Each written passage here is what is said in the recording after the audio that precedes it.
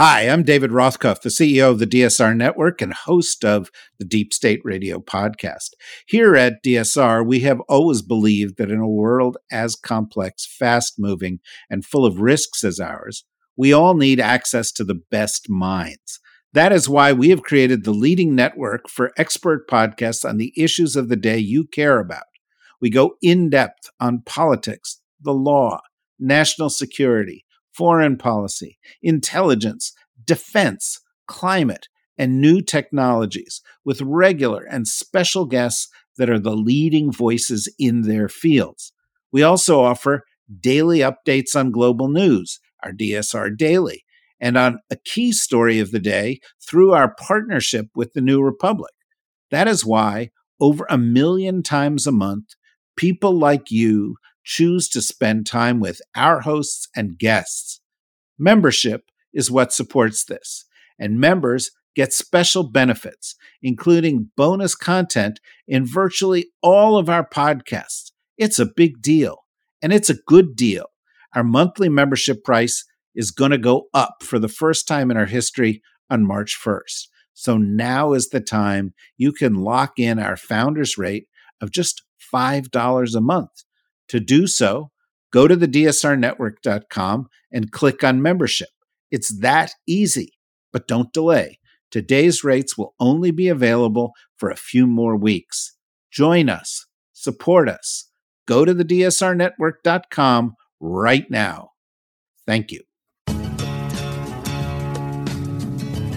This is Words Matter with Norm Ornstein. We've got the votes and screw the rest of you. And Dr. Kavita Patel. These might be some of the smaller moments, with all the bombshells. Didn't catch people's eyes.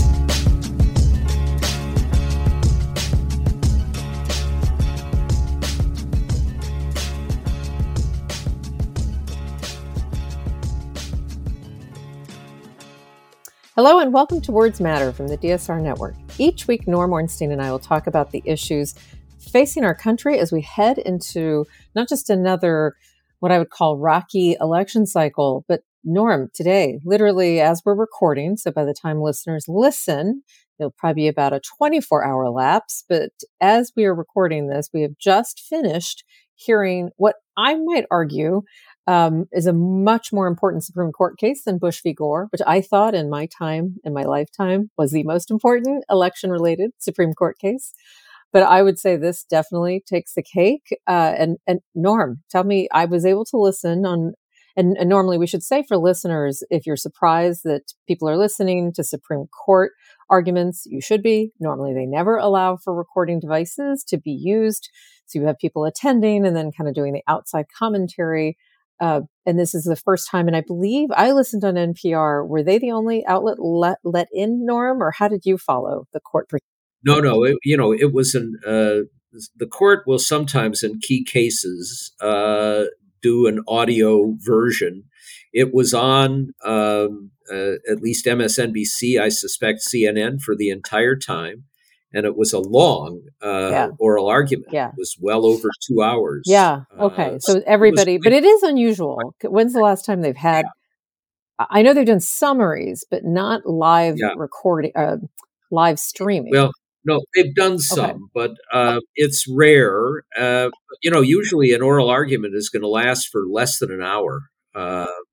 This one went on, but, the first conclusion that one can come to is it is likely to be either 9-0 or 8-1 in favor of Trump's argument. They're not going to go so far. What's interesting in some ways is in the Trump lawyers' argument, the main thing that they pounded on was that Trump is not an officer of the United States because the Constitution says that the president appoints officers of the United States. And you might have expected that this would be a major part of the argument. It was an afterthought, basically. It was brought up a few times, but there was much more of a focus on the role that states play, some of the history of the 14th Amendment, a question that several justices asked the Colorado lawyers about whether this applies to state elections but not federal elections. And, part of what's interesting about this is that you have a court that normally plants its flag in the ground on states' rights. That this time it was, well, never mind that. And that in so many previous decisions, like Shelby County and especially some of the more recent cases like Dobbs, where they have no concern for the implications out in the country for their decisions, that, they talk about how they're making this ruling based on the Constitution. And here it was really underlying it about, the chaos that could be caused in the country. And there was a lot of discussion of that. The reality, Kavita, is that this is going to be 9-0 or 8-1, probably 9-0. Did that surprise you? Did you think that going into it? It did not. Right. I think, for several reasons. One of them is that I think this court and Roberts are reeling from the backlash and the low regard with which the court is held. And that includes, not just on the left after Dobbs, not just more broadly because of the farce of the way they've handled their ethics, but on the right, where you have not just Greg Abbott, the governor of Texas, saying, I don't care what the Supreme Court said. Screw them. We're not going to listen to their ruling that the federal government has the right to protect the border. And joined by 25 other governors and by huge numbers of members of Congress. Their reputation is at stake, and the idea that they would bar Trump from running and get the backlash from the Trumpists, it just was not going to happen. But I also think that you see that same reaction from the justices who have been nominated by Democrats. And I think they understand that it's better in a case like this not to have it break down on partisan lines.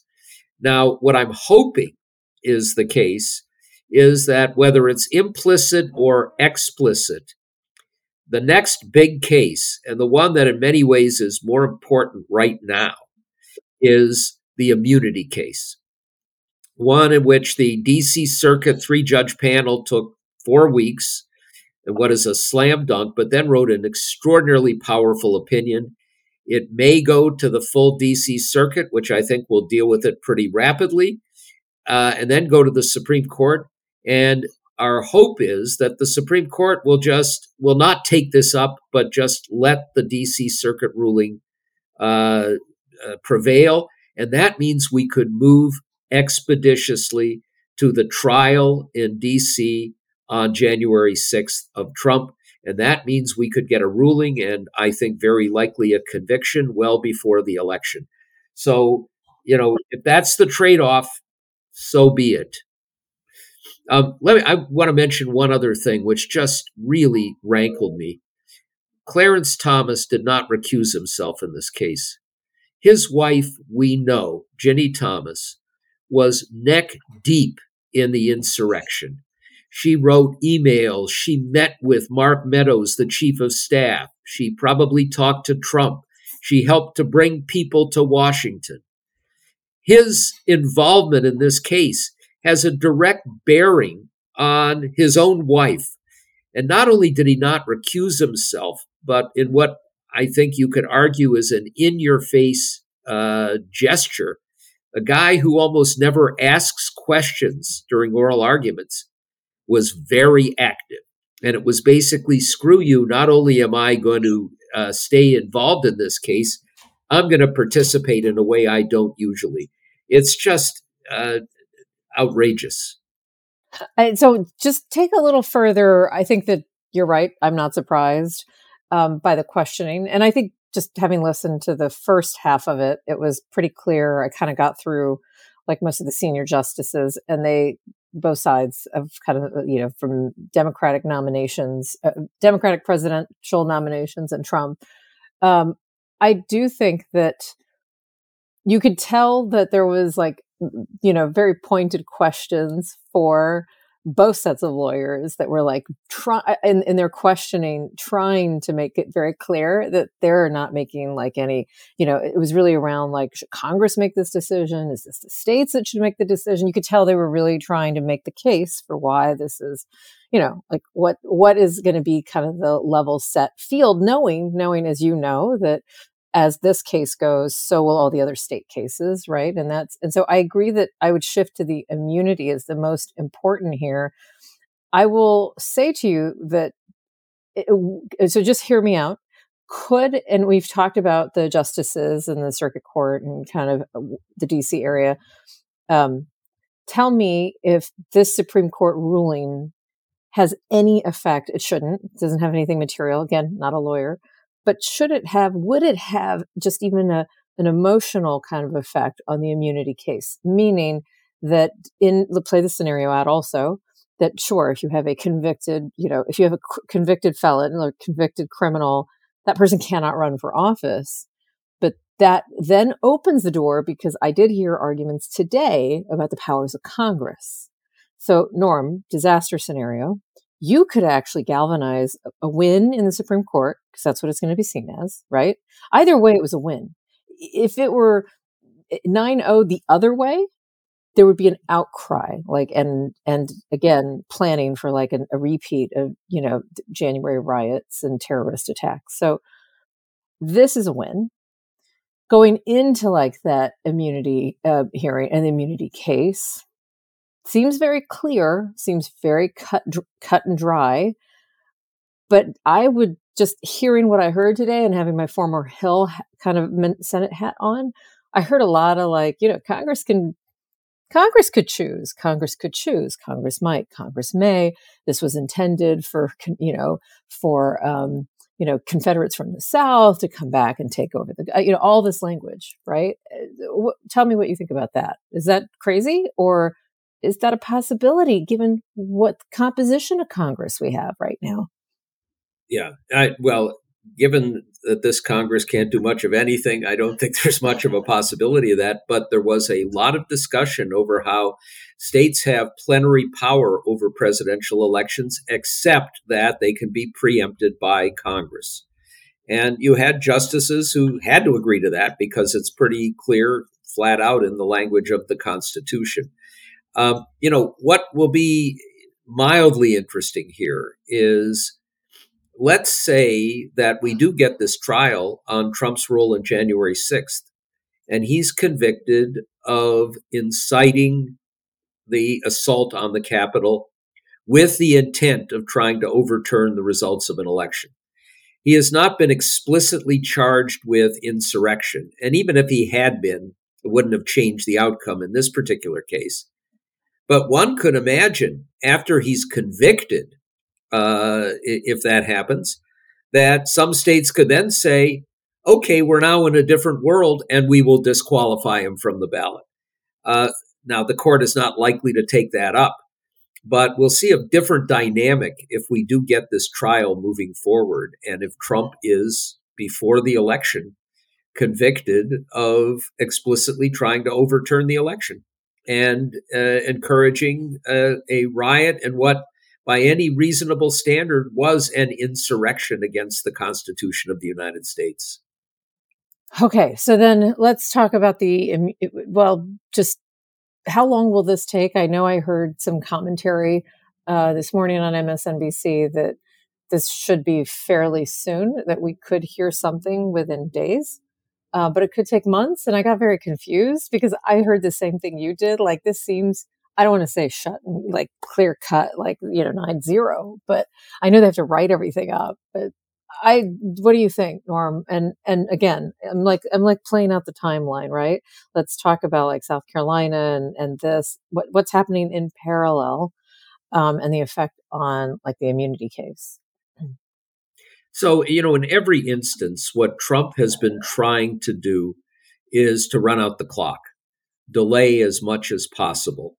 I'm sure that he and his lawyers were exultant after what was a devastating argument by this 3-judge panel of the DC Circuit on the immunity case.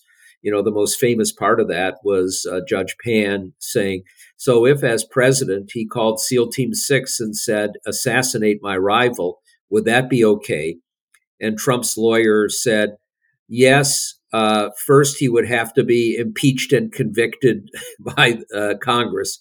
So you could do murders. But of course, the follow-up question to that, the obvious one is, well, what if he then said to SEAL Team 6, assassinate all those members of Congress who would vote to impeach and convict me? So, he was not going to win on the immunity side. But we got very nervous because it took this 3-judge panel, 2 judges who had been nominated by Democrats, one, Karen LaCraft Henderson, who is over on the right and had been George W. Bush appointee, but she was the senior one and could write the opinion. It was something that we expected would come within days, and it took several weeks. And there was a real concern that this would be dragged out. Now, Trump can appeal that to the full DC Circuit. In theory, they could take a substantial amount of time. They could then issue a ruling, and it would be appealed to the Supreme Court. And the court could dawdle with this one. At least in theory, they could let this drag on long enough that we would not get a trial before the election in DC. I think the power of the opinion, the 4 weeks that it took, is balanced off against an extraordinarily deep and powerful opinion saying, of course, he does not have full immunity. That it's possible that the DC Circuit, the full court, will rule very quickly and affirm that judgment. And I think it's more likely than not now that the Supreme Court will say, we'll just let that stand. The judge in this case has already postponed a trial that was supposed to begin in March indefinitely until we got the final ruling on the immunity issue. But if we get it coming up in the next 3 or 4 weeks, we're likely to have a trial scheduled probably now in June and concluded before the conventions.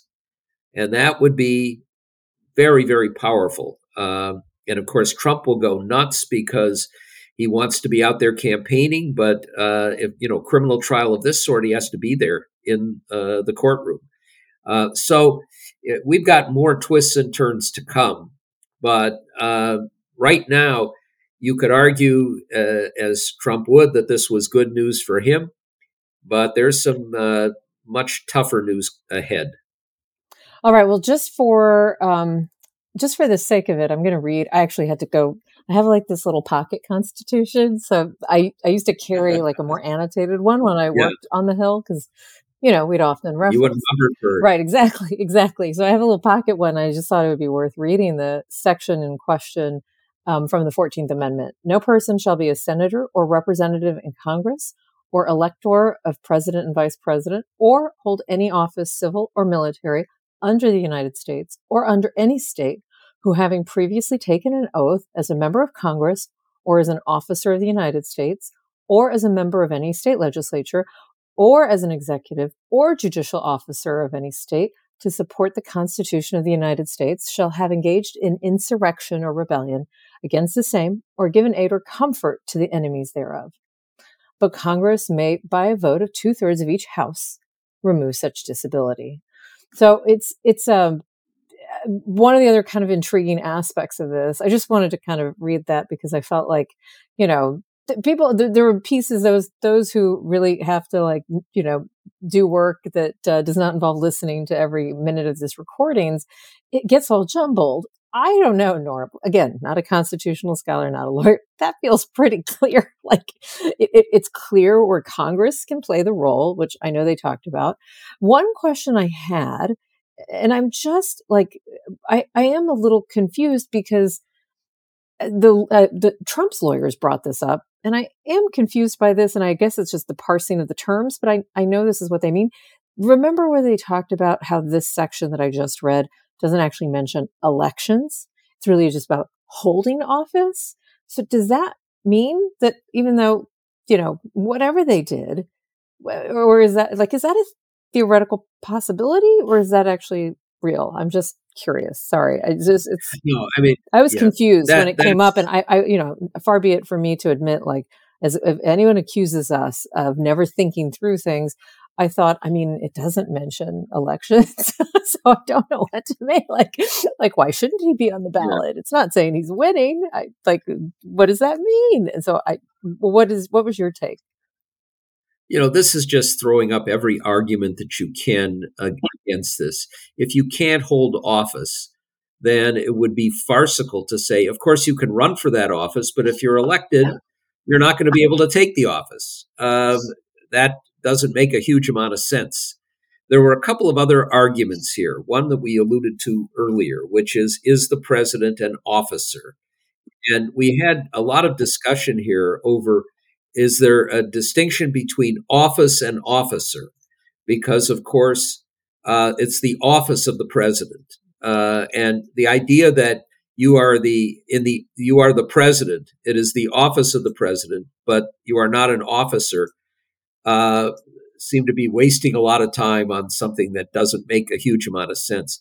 There was another interesting point here that I sort of got a little antsy about, which is Gorsuch, among others, brought up the idea that the President pro tem of the Senate and the Speaker of the House are officers in the Constitution, but of course they don't hold an office in the executive branch because they're not in the executive branch.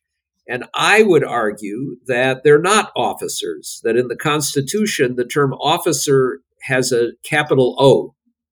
And I actually have made the case before that it is unconstitutional for the president pro tem or Speaker of the House to be in the line of succession for the presidency because they're not officers of the United States.